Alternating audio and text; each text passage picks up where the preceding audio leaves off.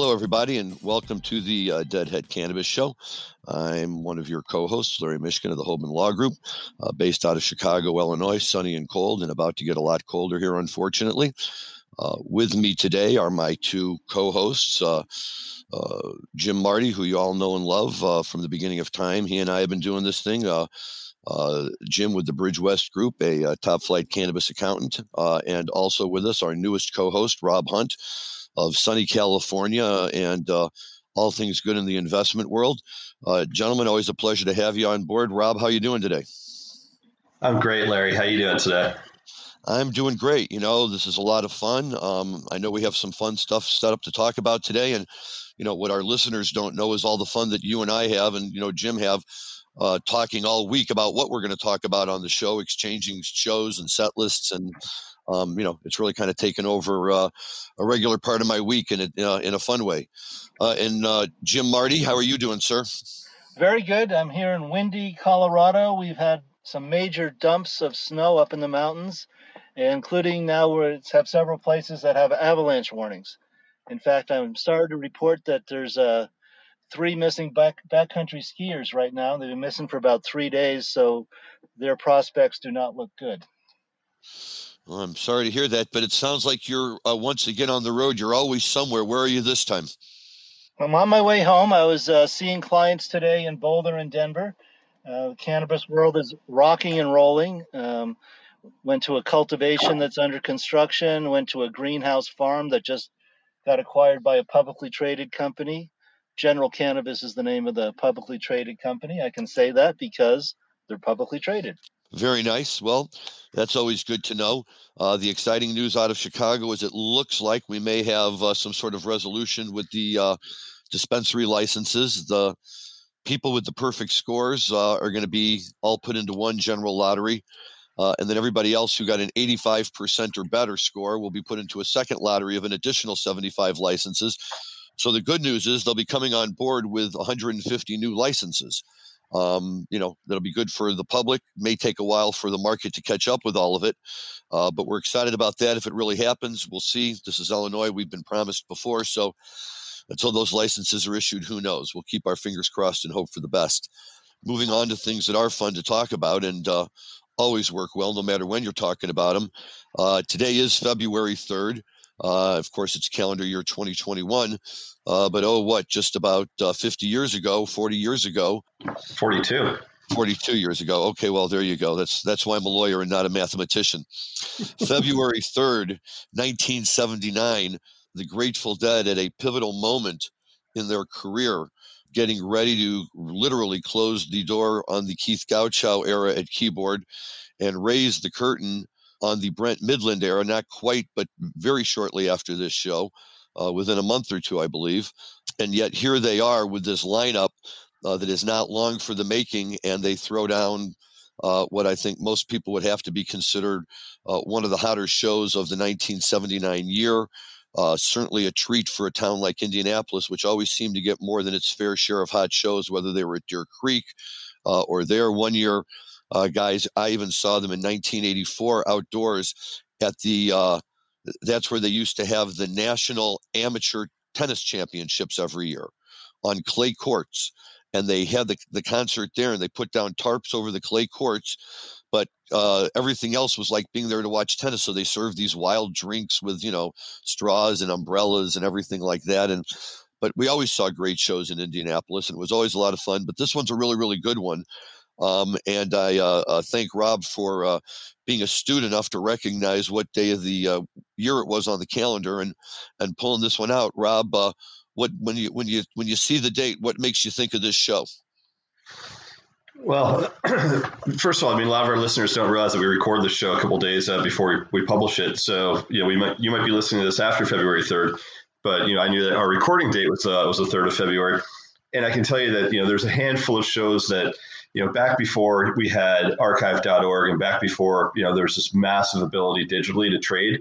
Oftentimes, the Deadheads were relegated to tape trading, which meant you were looking for the best quality soundboards you could find. And if you got some really hot recordings, you held on to those and probably played those tapes to death. And so in high school, for me, one of the first just like immaculate soundboards that I had was 2379 from Springfield. And my best friend in high school was just addicted to the show. So I think we went probably 6 months where he only had that one tape in his tape deck, to the point that we thought it was like fused inside there. And we probably heard that Scarlet Fire 1,000 times, over senior year. And not to mention, the first set of that show, just being a scorcher as well. The thing that sticks out to me about that show is it's the only time I can think of in Grateful Dead history where they played a Scarlet Fire, a China Rider, and an Estimated Eyes all in the same show, which, kind of is like the three classic combinations, like besides Help Slip Franklin's that Deadheads think about as, typifying the 70s, 80s, and 90s. So for me, it was just one that anytime I hear February 3rd, my mind automatically goes to Market Square Arena. I would agree with that. And, it's not just that they drop a China Rider, Scarlet Fire, Estimated Eyes. The Scarlet Fire Estimated Eyes is, it played, started the second set. It's killer all the way through. And this was right when this format was just beginning, the Scarlet Fire Estimated Eyes. And they play it like, it's as fresh and new to them as it is. And it's really wonderful. And it's not just that they threw the China Rider in, because, as I've discovered looking back prior to in fact, the first show I saw in 1982, they closed the first set with China Rider. And that was not uncommon for a long time in the 1970s for them to close the first set with China Rider. But here they dropped the China Rider into the middle of the first set. And I've never seen that. I have never seen them drop a China Rider into the middle of either set. It either ended the first set. Every now and then, I guess they'd open a show with it, but otherwise, right, it would be a pretty much a standard second set opener. And the fact that they chose to play it in the first set, but in the middle of the first set, to me, that's the part that I love. You're just listening, and it's a fairly standard, Promised Land, Candyman, Mama Tried, Mexicali Blues, China Rider. And then just as easily, boom, back to Minglewood Blues, Staggerly, they give a little Donna moment in there, and then, music never stopped. But that's a real, that's one of those things that just makes you stop all of a sudden on a dime and say, what's happening here? And that's very cool. I love that. And you always think of Promised Land as being a first set closer. You don't really think of it as a first set opener. So to have Promised Land kicking it out of the gate, and what really makes this version really interesting is that the recordings that most people had, the sound was really, really low for the Promised Land and for the first maybe like 30 seconds of the Candyman. And then all of a sudden the sound engineers get it together. And if you listen to the recording, it's so quiet in the arena that you can hear people speaking, and you can actually hear, someone in the audience just yell to the band, like, louder. And right as they yell louder, all of a sudden the sound peaks in. So it's like, and the Candyman's in town, and just triples, and the crowd just goes nuts, because it's one of those moments where, like, it's like the band heard the sound engineer heard the person in the crowd yelling for it to get louder, and just like triples in volume. So whenever I think of that recording, or I think of that night, I always think about the Candyman. Well, it's funny you mentioned that, because I had listened to the show before, and it was just not anything I had focused on. But the minute you mentioned it to me, I went back and boom, sure enough, there it was. Jim Marty, let me ask you, because this show itself, you may have some comments on, but if I remember correctly, this is very close in time, geographically or temporally, or whatever we say in the business, to when you saw your first Grateful Dead show. Is that not true? Yes, it was the same tour, just a couple of weeks earlier in Springfield, Massachusetts. My girlfriend at the time got the tickets for Christmas of 1978. Me and her brother Brian went down to the show. I don't know how she did it, but she got fifth row center. I was making eye contact with Jerry Garcia, and that's awesome. Great show. And I remember how surprised Maureen's brother was that the guy next to us had been to 25 shows. He goes, wow, who goes to 25 concerts? We hadn't heard of the multiple concert thing at the time, but it was a wonderful show, and it ties into what we're talking about. And by the way, that girlfriend has been my wife for 40 years now. Okay, good. Nice to know. We're tying this in. It was one of the last Keith and Donna shows, and then February 3rd, they must not have had too many more Keith and Donna shows after February 3rd. Right. As I recall, I'm looking at it now. I believe the Brent Midland's first show with the band was sometime in April of '79 in San Jose. April 22nd. Yep, San Jose, and I've heard a tape of that show too. And if I'm not mistaken, they opened that show with "Passenger," which was such a great song for them to come right out of the box with. He's got the Hammond organ just wailing. It's like, "Here I am," and boom. That's a great show too. For this time, and it's really an interesting time for the Grateful Dead, right? Because I mean, they're closing out the '70s, and the '70s were such a highly productive era for them. And I think that for a lot of Deadheads, 73 and 77 are probably the two holy grail years of Grateful Dead music. If you don't want to count the psychedelic years of 67 through 69 or whatever, but certainly in the 70s, that ruled. And that's, when the band really took off and made a name for itself. And here it was at the end of the 70s, kind of trying to remain relevant in the disco era. And, so much changing everywhere. Keith Gauchow is leaving the band. They're bringing in this new guy. And, who knew that as they, kind of exploded into the 80s, that Brent and Jerry, would connect, the way that they did. And I think Phil was really tuned into that. And, it just took them to a whole nother level throughout the 1980s, as long as Jerry was healthy. But this was it. This was that moment. You don't get a lot of those transition periods. With Phish, they just stop playing for 3 years and then come back as version 2.0 or 3.0. And other than the Dead's one vacation year, not really vacation, but year off or whatever in '75, they had always just kept playing. But this was definitely a point in time when you could see that difference. And it's kind of exciting because they weathered it very well and just kept rolling right along. Yes, my second Grateful Dead show was May 12th, 1979, with Brett Midland, one of his first shows at the UMass, University of Massachusetts, where we were attending college.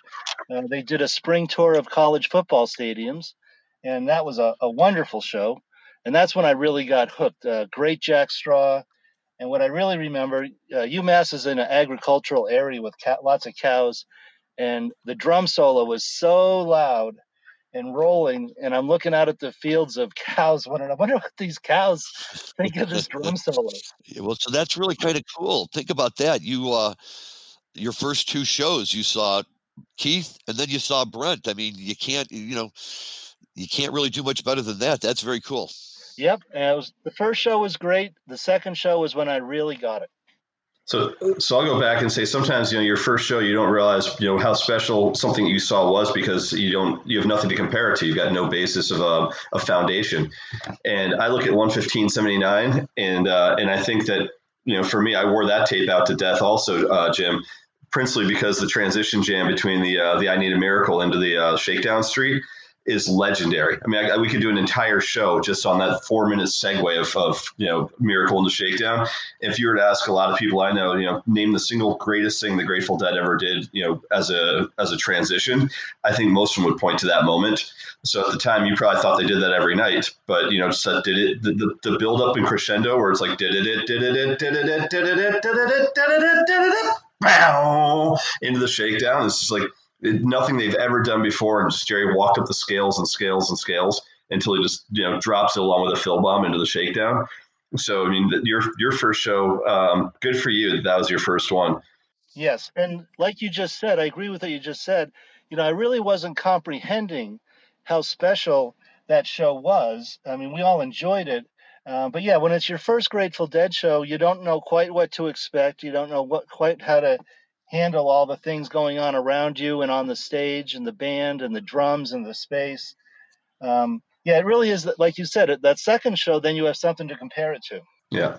Yeah. And for me, I got the other transition, which is, my first 14 or 15 shows were with Brent. And then the rest of my, time seeing the Dead was with Vince. But what I will say is during that transition period, I got the greatest period of Bruce Hornsby, which is, the first year of Bruce Hornsby playing with the Dead while Vince was trying to figure it out.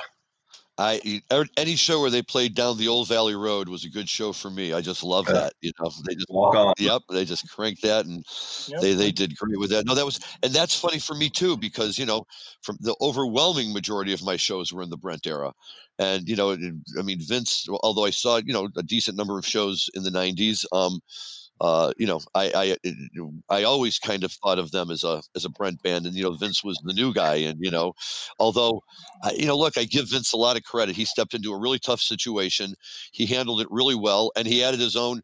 That Baba O'Reilly "Tomorrow Never Knows" encore was one of the best encore combinations they ever played, and that was him. He drove that, and that was great. Yeah, I think we're probably going to spend some time discussing Vince and the influence that he had with song selection and all the what a huge Beatles fan he was and how many songs he brought. And I think we've got an episode coming up here in a couple of weeks where we're going to talk about that a bit more. But Vince was certainly outside of just the music that he brought to the band, was the influence of other music that he brought that they started playing, especially a lot of cover songs. Big Steve tells a good Vince Welnick story. I guess one of the first times Vince Welnick played with the Grateful Dead and became a member of the band, after the show or when they got back to the hotel or whenever, Big Steve handed Vince his show check, his check for playing the show. And he looked at it, he goes, "Is this for the whole tour?" He had no idea that he would make that much money in a single night. Well, I think what a lot of people don't know is that the Grateful Dead were very even-handed about how people got paid. You'd think that when you have a new musician come into the band who hasn't been with the band for the past 30 years, that they probably would have paid him significantly less, and that wasn't the democracy. It was the Grateful Dead. They paid roadies exceptionally well. They paid band members. They treated everyone as if they were a band member if you were actually part of that core group, which was really unique to that organization. Yes, another quick Big Steve. He said Jerry would say to him, especially on the Jerry Garcia band tours, he'd ask Big Steve, "Hey, did everybody get paid okay?" Well, that's, and Rob, your point exactly, and that story, Jim, too.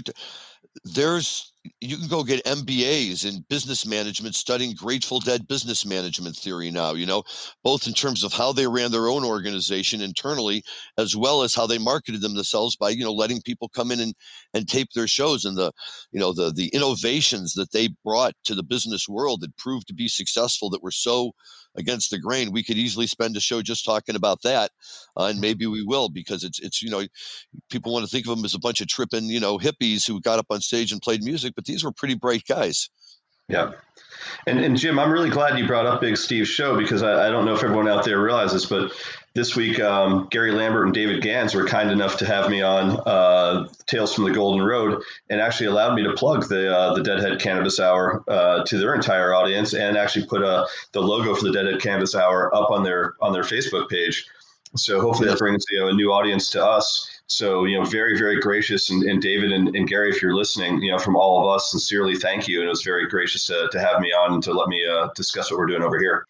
I mean, look, let's not kid ourselves. I mean, those guys are kind of probably, the center of the Deadhead universe in terms of keepers of the knowledge and the culture. I mean, people tune into that show just to hear the stories that they have to tell, and the people who come on and share stories with them based on the connections that they've made. And, I mean, it is the fact that they would, let you plug the show and put it up there.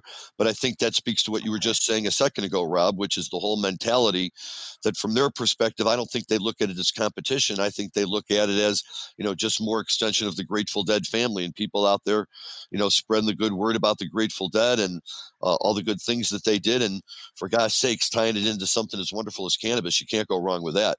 Oh, they teased me for it. They said, yeah, that's it's peanut butter and jelly, basically. It's the natural combination. Like, oh, Deadhead Cannabis Show, huh? Who came up with that, brilliant idea?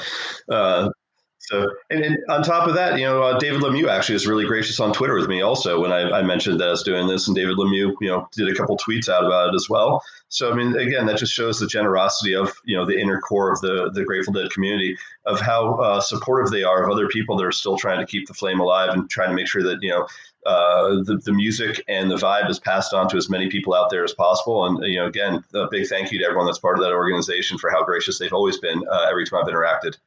Yeah, no, that's wonderful to hear. And of course, for our listeners who may or may not know, David Lemieux is the new Dick, in the sense that after Dick Latvala passed away, David Lemieux stepped in to become the keeper of the Holy Grail, or the vault, as we like to say. And he's the one that plays a primary role through his Dave's Pick series of determining which shows are released from the vault. And although he's tended to show a very, very heavy prevalence for the 1970s, he has expanded out a bit into the 1980s now, which is very exciting to see. And generally speaking, I have to say that he picked some pretty good shows for us to listen to.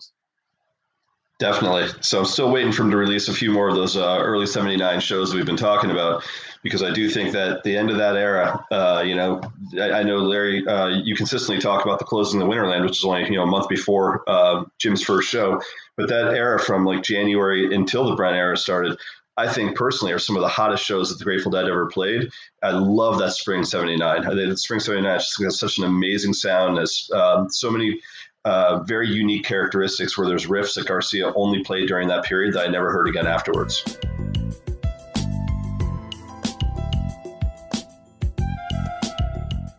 Well, I kind of like to think, and maybe this is just me being a wishful Deadhead, but that closing of the Winterland show is like the kind of show, that really could have propelled them forward. I mean, that was such a for the time, to come out and play a 4-hour show like that and to play it, that screamed of early 1970s. But they brought the energy and they brought, all of it. And of course it was a special night, and, they were closing a venerable old place that had been their home for years and years. But I think they really fed off of the energy of that show. At least that's what I'd like to think. And you're right. I mean, they kind of exploded into the 1979, and then another part of it was the way that Brent really kind of seamlessly transitioned into the band. There really wasn't a hiccup there. I mean, he was just that talented of a musician that, it took him a while to find his exact footing, but he had no problem filling in the spaces in between. And I love listening to his B3 all of a sudden on the scene. It's just it's so much energy, and it's just such a a good omen of things to come, that now we got this guy who plays like Greg Allman, for God's sakes, and sings like him too. It was very cool. Oh, I love those big keyboard riffs of his that really he would just take off and fly. Well, I have to tell you, on those nights when, our eyes were, maybe spinning counterclockwise, you would always look down on the stage by the B3, right, for the big cooler thing that the harder he played, the faster it would spin around. And we'd all look at that thing and we'd say, oh man, that's spinning around fast. Brent's cranking now. And well, that's the way Melvin Seals was during like a Mississippi Moon or a or Lucky Old Sun. During those organ jams, you'd look on top of Melvin's stack, and you just see that thing humming. And as you said, the faster it went, the deeper that was. Yep, that was great stuff. I really, really love that, and so much that that Brent brought to it, and we can spend, and we will, I'm sure, spend time talking about that. Some of his mid 1980s stuff is just, I liken it to that scene in the original Matrix towards the end where Neo gets shot, and then he gets up, and all of a sudden he can see that everything in the he can see that he's the one, and he sees it all in the code. Mid 1983, I think, for Brent, it just kind of clicked in his head, and from that point forward, not that everything prior to that point wasn't good, but he really came into his own and became a force to be reckoned with within the band. Was no longer the new guy, and this is an exciting time for the Grateful Dead. Yeah. So one of the other things that I think we should touch on is just kind of the role that technology played in the Grateful Dead community. And I think people forget that a lot of the things that happened, as far as multi-track recording devices and the wall of sound and other things that that are standard now in recording of music and standard for live music and the way that people fly their PA these days. A lot of that's directly attributed to the work that the Grateful Dead did and their early sound engineers and the people that are associated with it. And I also think that, the tech community in general has been really attracted to the Grateful Dead specifically because there's always been that nexus between technology and sound. And, I think that we definitely saw that with John Perry Barlow, and we definitely saw that with, different sound engineers that they had, sitting in, whether it was Healy or whether it was Betty Cantor. That there's just some terrific people that knew how to use technology to their advantage. I mean, all the way back to Owsley Stanley being a part of putting the sound together. And I think that we're seeing that today, in kind of the way technology in cannabis has a very similar nexus in watching what's happening in our space. And one of the things that Larry and I have been playing around with here for the last period of time is a new technology that's bringing everyone in both the Grateful Dead community and in the cannabis community together, which is a platform that's called Clubhouse. And Larry, I know you've had a chance to mess around with it a little bit. It's really funny because, I hate to admit it, but, I'm old. And when it comes to, all of this kind of stuff, a lot of it happens and I just don't even know that it's out there. But yeah, since you turned me on to it the other day, Rob, and Jim, you're next. So I figure if I can learn how to do it, you can too. Um, it's very cool to all of a sudden, within a matter of seconds, Rob and I are talking on the phone. We hang up. The next thing I know, we're communicating in a room, and somebody pops into the room to see what's going on because they like the title of the room. And the next thing you know, we're talking to this person. And Rob, you can tell us in a minute about how you did it the other night. You had, ultimately as many as 1,000 different people who came through to listen to what you have to say. And I think it's great. And I think it sends a wonderful message, and it's a great way to communicate. But what really cracked me up was after you and I stopped talking, within 5 minutes later, all of a sudden, it popped up on there that a notice that my oldest son, is on Clubhouse, and so it gave me that notice. And 2 minutes later, I got a text from him. "What are you doing on Clubhouse?" I wrote back and I said, I'm kind of hip and cool. But then, conversely, last night, I tried to brag about it to my 19-year-old, and he wasn't even quite sure what Clubhouse was. And he's like, "Oh yeah, that's like all these other ones that they've had where you can go in and chat. That's just the next generation. These people are just trying to be hip and cool." I'm like, "Dude, if you don't know about it, that's okay. I beat you to it. That you can fess up to that." But no, I think it's great. And look, people in technology were the deadheads and are the deadheads, and it's no surprise that the same technology. I mean, the Dead. Think about this. By the time Jerry Garcia died, none of this had happened. The internet was brand new. There was no cell phones of the kind we have now. There was none of this communication, right? If you wanted to find out what the Dead played, you had to call 1-800-USA-DEAD and listen to the guy read through the list and pay 75 cents a minute on the phone and hope you didn't miss it while he was reading the list, because if you did, you had to call in again. We're the fact that technology is evolving the way it does, and that the people in business, especially in the cannabis industry, are picking it up and running with it, is no surprise. To me, it's just, a matter of finding it. And, thankfully, you're young enough and hip and cool enough to know where this stuff is. And, but I think it's great. I think it's going to be a great way to both promote cannabis and for all sorts of people, musical groups, anybody with ideas, to be able to promote their ideas. Yeah. So I was saying the first time I ever got on the internet was after the Grateful Dead played in Salt Lake City in the beginning of 1995, and they broke out Visions of Johanna for the first time in quite a while.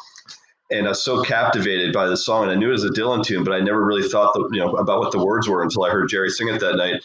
So I actually went online for the first time to try to look up what the words were to Visions, because there were certain lines in that song that I just couldn't put together. So that was what got me on a computer and actually trying to find information. That's what I had to do the first, because in at the Greek in '85 they played a double encore. One of them was "She Belongs to Me," which I had never heard before, and then "Visions of Johanna." And the best version of "Visions of Johanna" is on the album From the Fill Zone. It's a beautiful, beautiful version of "Visions of Johanna" if you're looking for one to listen to. For my birthday one year, I asked my wife to buy me a book of the Bob Dylan lyrics so I could get all the lyrics to his songs, because they were playing all these Dylan songs and I wanted to be able to find out what all the lyrics were, but there was nowhere else to go. That was the only way you could do it. This was all pre any of this stuff. So it's, I mean, can you imagine seriously what it would have been like for the Grateful Dead to come of age during the acid tests with, social media involved? It would be crazy. Can you imagine that if social media was involved? I don't think the acid test could have ever happened.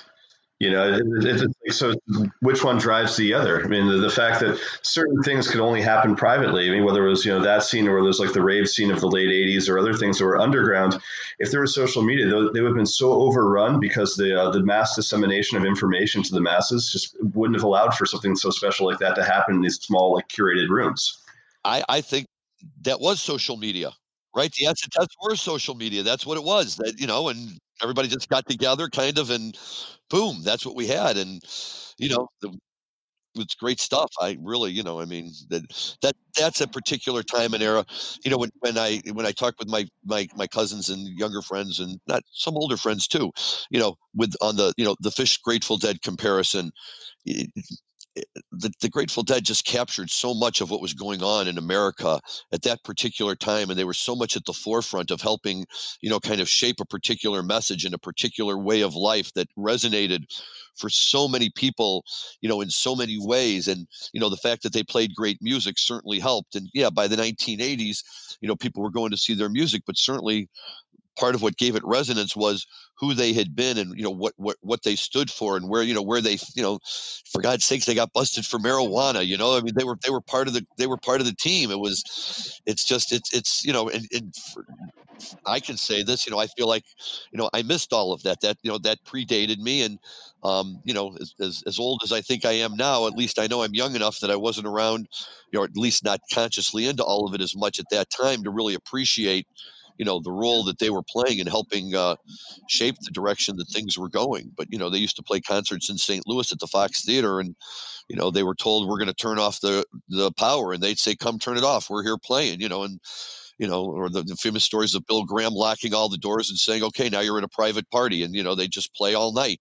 Well, Big Steve tells a story how they would put their own lock on the lockbox so the cops couldn't shut them off at midnight. Right. Yep.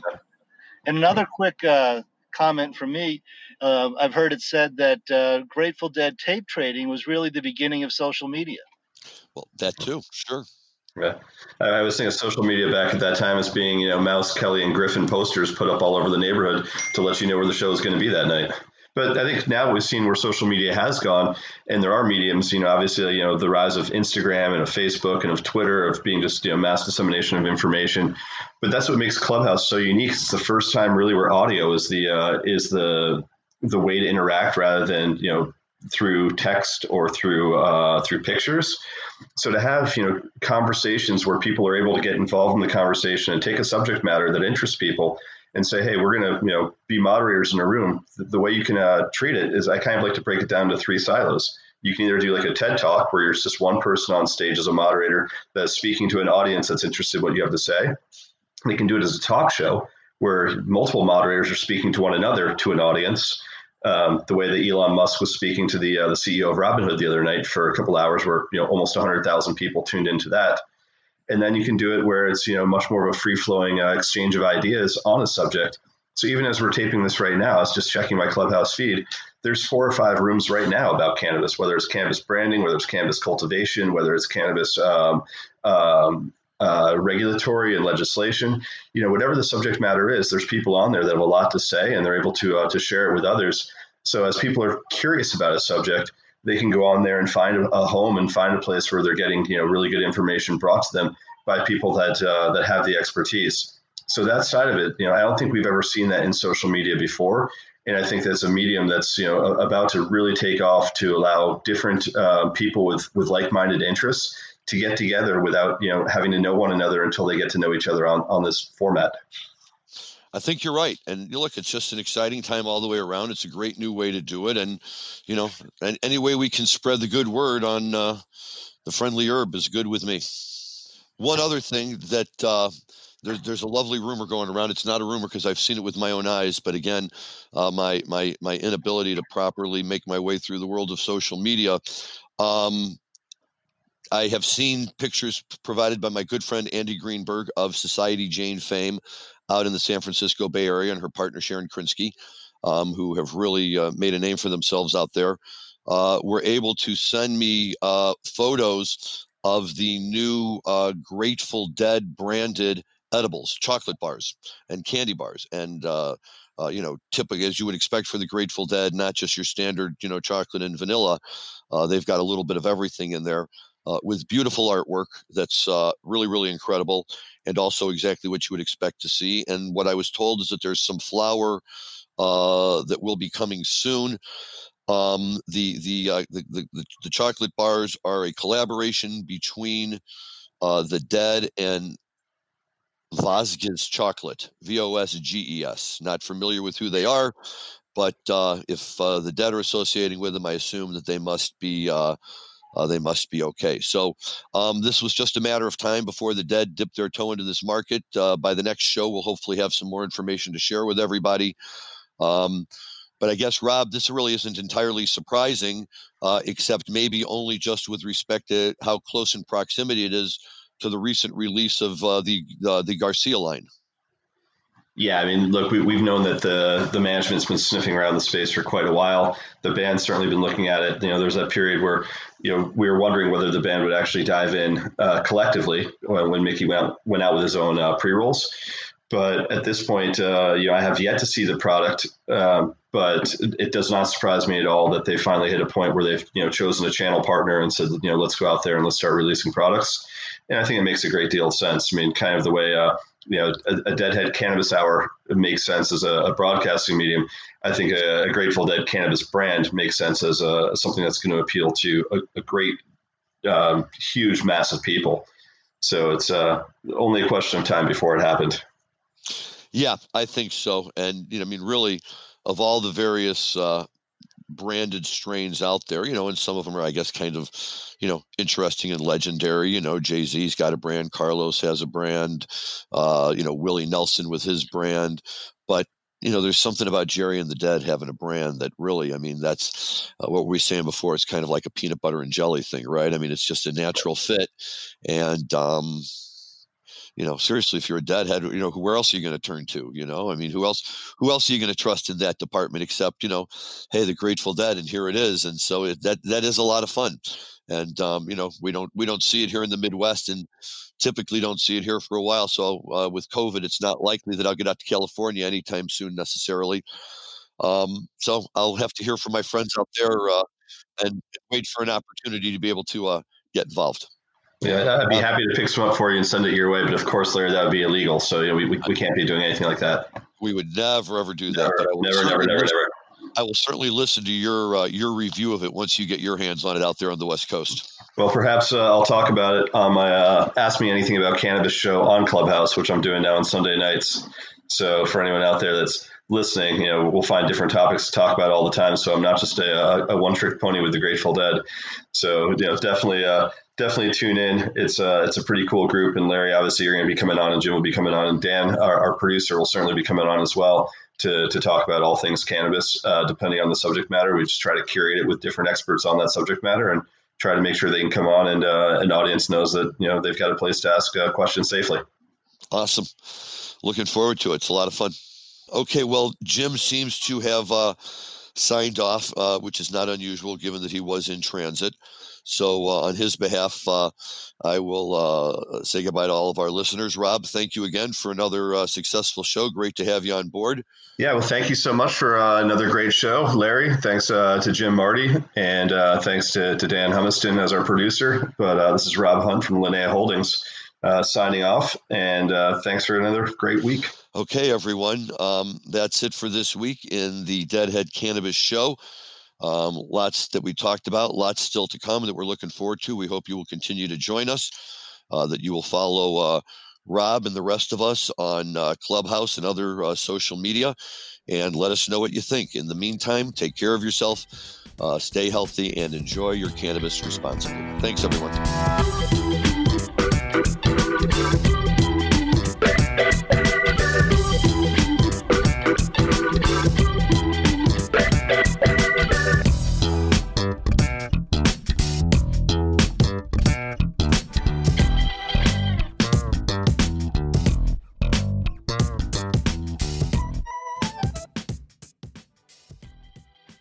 Thanks for listening to today's show. To check out more great cannabis podcasts, go to podconnects.com. Here's a preview of one of our other shows. Season 1 of Dope History is now available at dopehistory.com. Dope History weaves you through the lives of those who have been touched by cannabis or have had an influence on the events that shaped our laws or relationships with this plant. You'll hear tales from Frenchie Cannoli, Keith Strop, Eddie Lepp, Tom Alexander, Ed Rosenthal, Wolf Seagal, Jorge Cervantes, and Tommy Chong. Available now at dopehistory.com.